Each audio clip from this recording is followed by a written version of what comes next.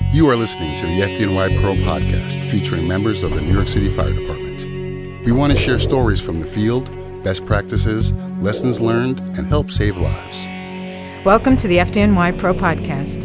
I'm your host, Chief of Staff Elizabeth Cassio, and today I'll be speaking with EMT Donna Jaworski. Donna is saving lives as an FDNY EMT again. Jaworski previously served as an FDNY EMT before leaving the department in 2003 to raise her family. She was also a 9/11 first responder, having worked at the World Trade Center site during the rescue and recovery effort. In 2018, she came back to the job she loved and joined the ranks of FDNY EMTs once more, graduating as class valedictorian. Donna, welcome to the show. Good morning, Chief. Thanks for having me. It's good to see you. Good to see you. Now, we know each other. Yes, we do. So we'll start at the very beginning, when you first came into the ranks of EMS. And what year was that? That was in 1993. 1993. I came through the top class up at the academy, and you were one of my ICs for my very first original class coming through. So for our listeners who don't know, an IC is an instructor coordinator. And at the time I was teaching at the EMS Academy. It was pre-merger. Yes, it was. And at the time, that was the largest class that we ever had at the Academy. We were. There were, I believe, 70 of us, and we were named the biggest of the best at the time because it was unheard of to have that many students in the class. Now, what's the class size for It's FDNY EMS? 90 plus per class. 90 plus per class. We keep growing. So you start in 1993 pre-merger. Then we merged with the FDNY in 1996. Yeah. And before we talk about how you left and come back, what brought you to EMS in the first place? So my father was a New York City firefighter for 27 years. So I always grew up around first responders, spent a lot of time as a kid in the firehouse, hearing stories. So I was always intrigued by his line of work and interested in it. So it must have been an interesting time when Health and Hospitals EMS is merging with the FDNY. Oh, it was great because there came a time in my early 20s where I wound up wearing the same uniform that he did. So Right. he was a proud dad, yeah. I bet. It was great. But the real way I got into EMS was I was a hairdresser at the time. I had a very close friend of mine who was a respiratory therapist. And we were sitting having a conversation one day, and I said, I don't really know what I'm going to do as a career. I like this, but it's not something I'm going to wind up, doing for the rest of my life. And she handed me a flyer that she had received for an EMT program. And I looked at her and I said, "Are you crazy? I don't know anything about emergency medicine. I cut hair." And she said, "Don, I've known you a long time. I think this would be right up your alley. I think it would be great for you." And I said, "You know what? It's 3 nights a week. Let me give it a shot and see if I like it. If I don't, nothing lost." So I went, and the first night I was there, I was in love with it already. I couldn't get enough, and I knew then that this was going to be the route I was going to take. So you end up leaving EMS. Tell us about that. Yeah, so I wound up getting pregnant, and I had my first child, and I was on family leave. And I was getting ready to come back. My family leave was getting ready to expire, and I wound up pregnant with my second child. And at that point, it was a matter of, where is my life now? Right. Where are my priorities now? And as much as I loved the job, I realized being a mother was my top priority at that point. So I decided to leave the job, and that was tough. How many years did you have in at that point? I had 10 years on at that time. So that's it was a tough decision. It was hard for me because I loved my career. Right. I loved what I did, but there was a choice I had to make, and I knew I wanted to be home with my kids. And you're so, not the first woman or the first parent, for that matter, Right, to have right. to face that type of decision. It was tough. I was always someone who worked. So initially being home, I said, wow, this is great. I don't have to get up in the morning. I don't have to go to work all day. And I realized shortly thereafter that that's not all it's cracked up to be. I loved being a mom, of course, but I also missed going to work. I missed Right. having my career. Yeah. But you end up staying in the world of EMS during this time that you're raising your family. I did. I was home for a few years, and I started to realize I can't just be home. I needed to work, and I missed the medical field. So I started to teach. I became a CPR instructor, and I started to teach part-time nights, which was perfect because my husband would come home from work, and then I would be able to go out and work 4 hours in the night and have a little something for myself. And that passion for teaching started to grow, and I continued on with that. I became a certified lab instructor, and then I became an instructor coordinator myself. It was a great time for me because I had a really nice balance of being mom, but also still having my foot in the door with the career that I wanted to continue with. So you were training EMTs I was during trained, this time. yeah. So now I was the teacher. I had come full circle almost, Right. And I loved it. I loved teaching. And then it made me a better mom, I think, because I came home and I had a little more patience and because I had a little bit of time for myself and to continue to do what I love to do. Nice. Yeah. At some point before 2018, you decided to come back. How did that play out? Okay, so my husband was retiring from the NYPD, and I was thinking to myself, it's probably a good time for me to start looking for some full-time work again. I started looking around for different jobs, different things I could do, and my father said, well, why don't you go back to the FDNY? And I said, are you crazy? I'm 47. I can't do that now.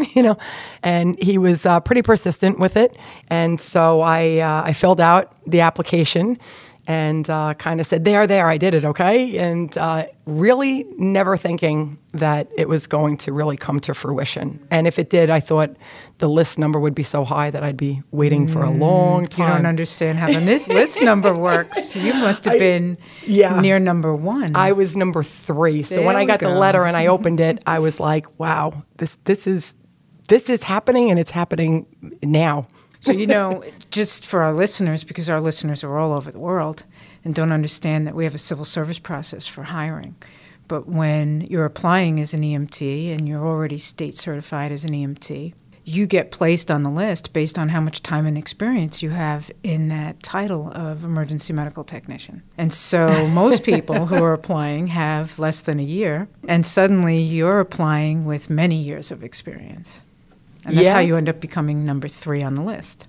So now you have to make a decision sooner than you thought you would, right? Yeah. Well, the next thing was the physical. And back when I came on, there was no physical. You came in, you passed your academics, you passed your skills and your state, and on the road you went. So I realized that there was going to be some sort of physical requirement, and I really wasn't too concerned about it. But it definitely...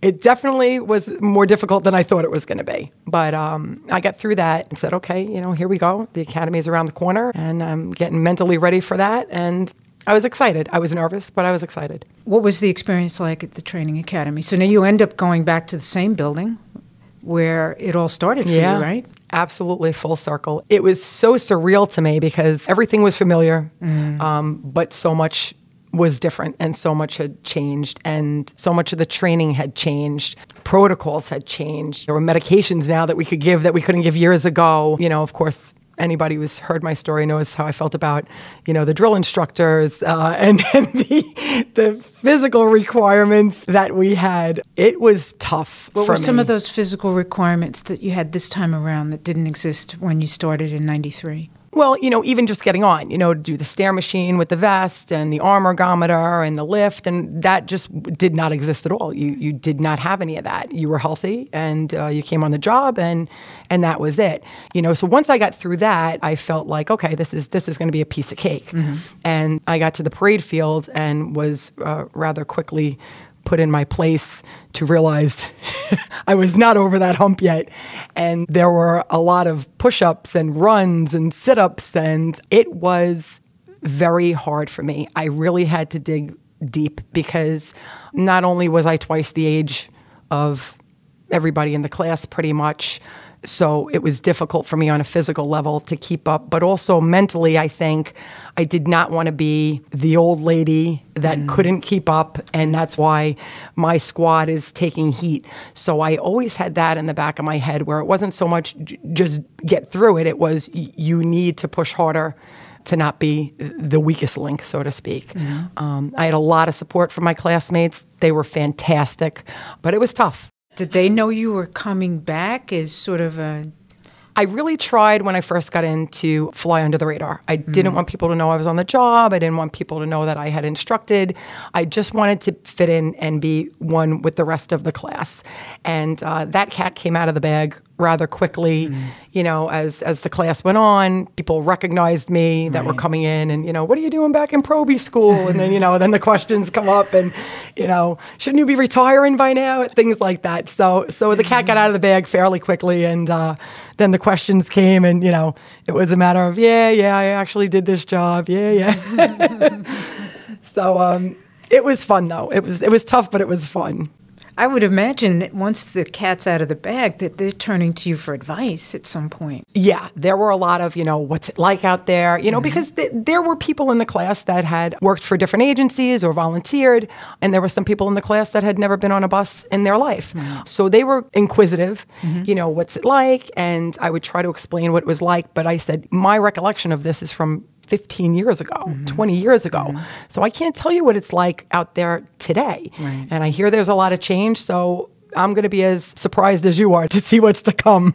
But so they were great. Some people asked me for help academically, and then they tried to help me when I struggled physically. So it was a nice balance with my classmates. It really was. They were very supportive. They wound up coming up with a nickname of Mama Donna. Initially I said, "Oh God, here we go," and everybody was laughing, and then it really seemed fitting. And I said, "These kids are like my own child's age, my oldest daughter," and so that was it. That was the nickname. I became like the den mother, and I loved every one of them. They were amazing. Oh, that's very sweet. Yeah. I'm not surprised to hear that you end up as the valedictorian. I mean, you had a leg up, so to speak, because absolutely. you are an instructor, Of course, right? yeah. So, well, they post the grades by your EMT number. So my EMT number starts with lowest, a 1. Right.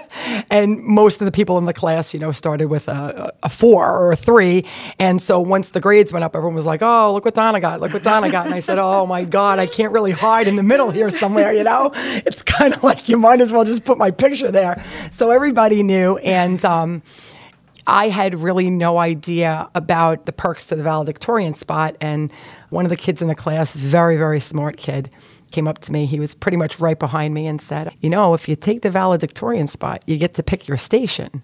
And I said, "You should not have told me that," because then I went home and it was all about studying. I locked myself in my room and I did take the spot, but I had quite a few people, handful of people behind me, right neck and neck. So smart kids, smart kids in that class. I admire your ability to come back, put your mind and your body through all of that. I know it was difficult. It was. I laugh because my father was one of my biggest cheerleaders in life. The first 2 weeks, I cried. Every single day I came home and cried thinking, what have I done? Why am I doing this? I kept trying to focus on the end prize, which was the graduation and getting back and doing what I loved. And my father said to me after I graduated, every time I saw the caller ID on the phone and it was you, I didn't want to pick it up because I thought you were going to say, "I'm done. I can't do this anymore. Everything hurts. I'm finished." So it was good to get to graduation in one piece. During this particular class, Chief Bonsignora, who is now the chief of EMS, when she was the chief of the academy, she started visits with the new employees, the new employee classes, to the 9/11 Memorial and Museum. You were a 9/11 responder, so now you're a new employee all over again, right? The oldest probie, I think, was one of the phrases that came up. You end up doing this field trip. Tell us what it was like for you. Had you been back to the site as the museum or the memorial pools were opened? No, I had not been back down to 9/11 since the last day that I walked off the pile from the recovery efforts. My father had gone down every single year for the anniversary, asked me every year, "Do you want to go?" And I always wanted to go. I could just never really bring myself to go. There was something that always said, "Don't, you're not ready." And so I never went back down. I watched it on TV. I had my moments to myself on that day every year. So when I was in class and I was looking at the syllabus and I saw that we were going, it actually fell on my birthday, which was even more ironic. And I was given the option by the academy staff to not have to attend that day if I didn't want to. And I thought about it long and hard. I really did. And I said, you know what? I've always wanted to go back down. What better time to revisit the site than with all of my peers, 90 of my classmates, my instructors, my DIs. What better support system could you have than that?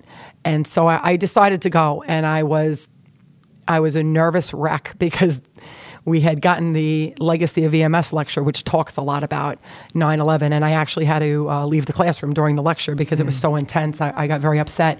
So I wondered how I was going to do going down there and physically being there that day. I bet you did. You know, what our listeners can't be aware of right now is both of us are tearing up.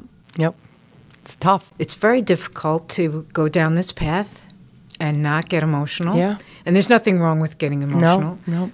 Every first responder, whether EMS, fire, PD, reacts a little bit differently. Absolutely. And very similarly to these memories and to the thought of going down there. Yeah. Some people can never do it. Some people still haven't done it. And which is why the Academy was respectful and left it to you Absolutely. as to whether or not, right? Because we all try to respect each other's space on this and where you are emotionally. So how was it? What was it like for you? Well, like I said, it was my birthday, so when we got there, it was very early in the morning. It was still dark. We all came out and lined up on the street, and then everybody sang happy birthday to me and gave me birthday cards, so that, that kind of lightened the mood a little bit. And once we went over to the actual site, I was able to present the wreath for the wreath ceremony, which was nice. And one of the drill instructors came up to me and said, how are you doing? Are you okay? And I looked at him and I said, I'm fine. I don't feel emotional. I don't feel upset. And the only thing I could equate it to, I remember saying to him, this is not my 9/11. I'm standing here and I know where I am, but my brain is not making the connection because there weren't pretty waterfalls and trees and lights and beautiful buildings. It was a war zone when I was down there. So I'm looking at this and I'm not really making that connection of where I am. And I think that was the one thing that really helped me keep it together. Those memorial pools are spectacular. They're absolutely beautiful. Unbelievable. Totally really, agree with really you. Beautiful. Totally agree with you. I find them to be very soothing, actually. Absolutely. And I looked at the names, and unfortunately, there's quite a few names on there of people that I knew that were lost, coworkers, family, friends.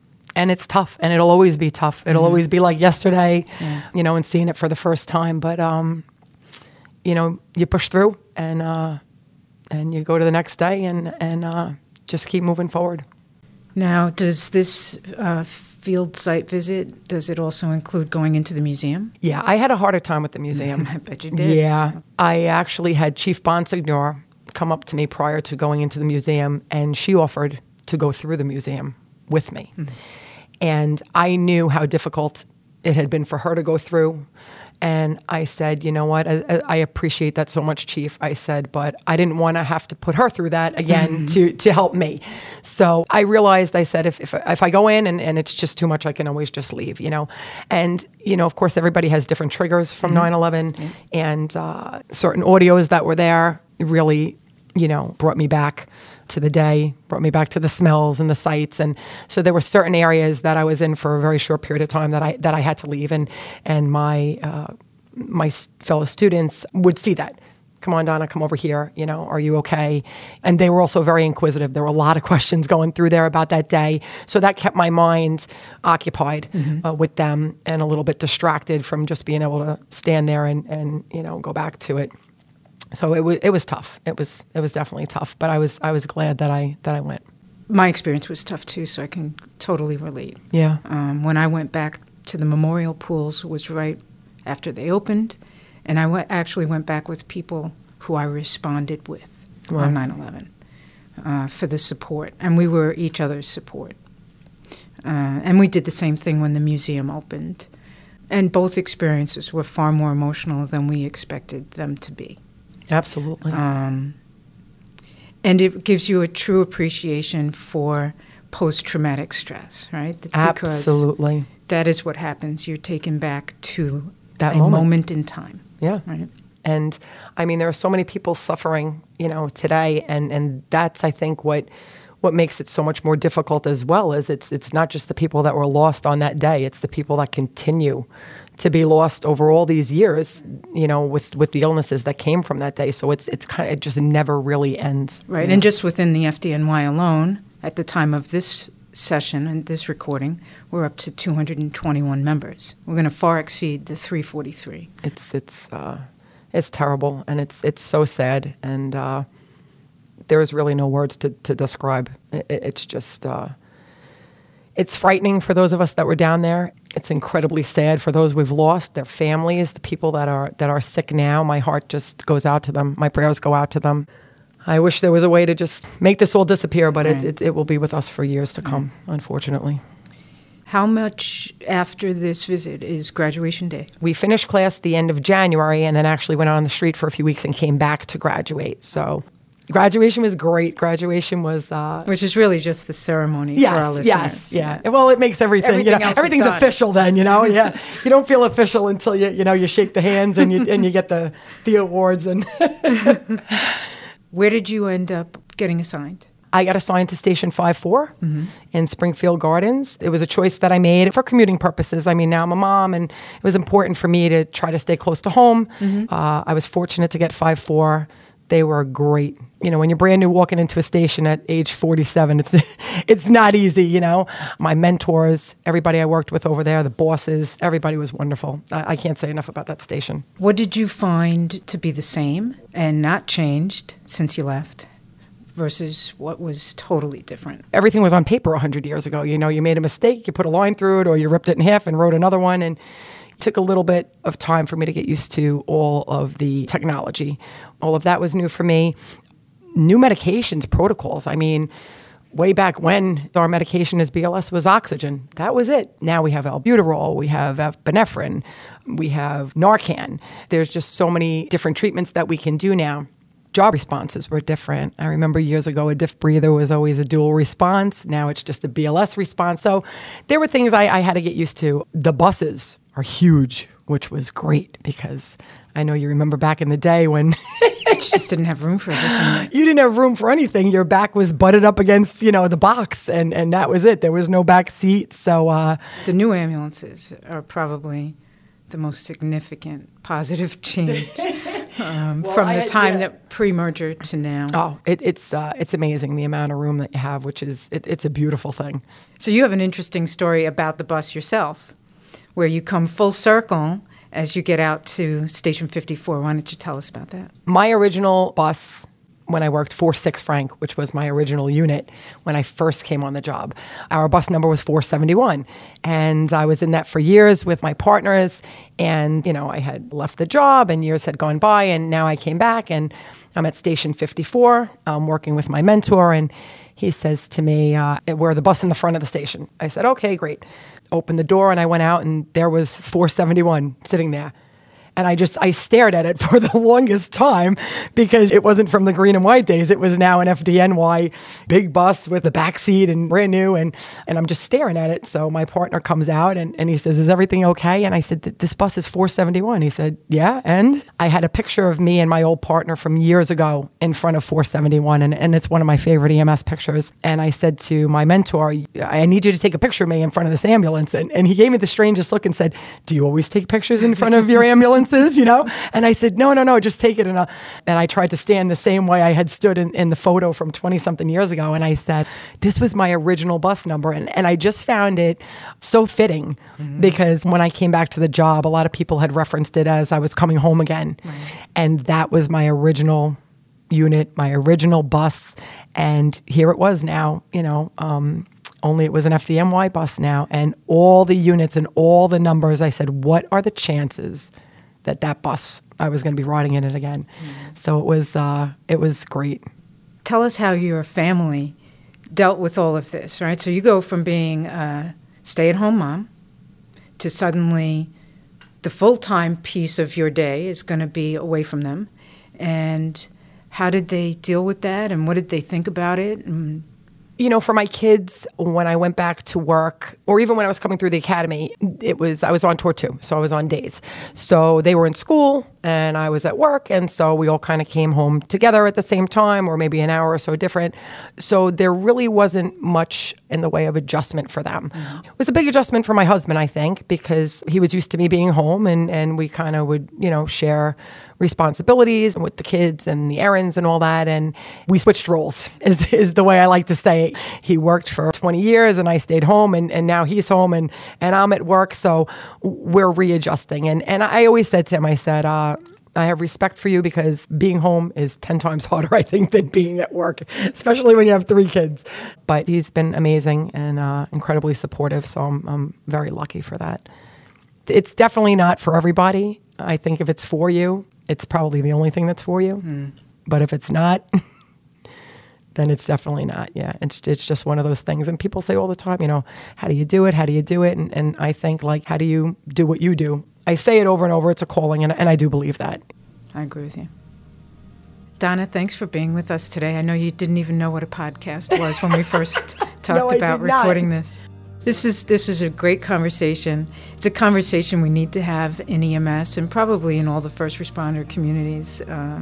It's not easy having a family life and balancing it with this type of work life. It's not easy, and a lot of people don't have a choice. And my hat goes off to single parents who do it alone. I mean, I have a lot of support, and it's tough. So, it's not easy. Thanks for being with us today. Thanks for having me, Liz.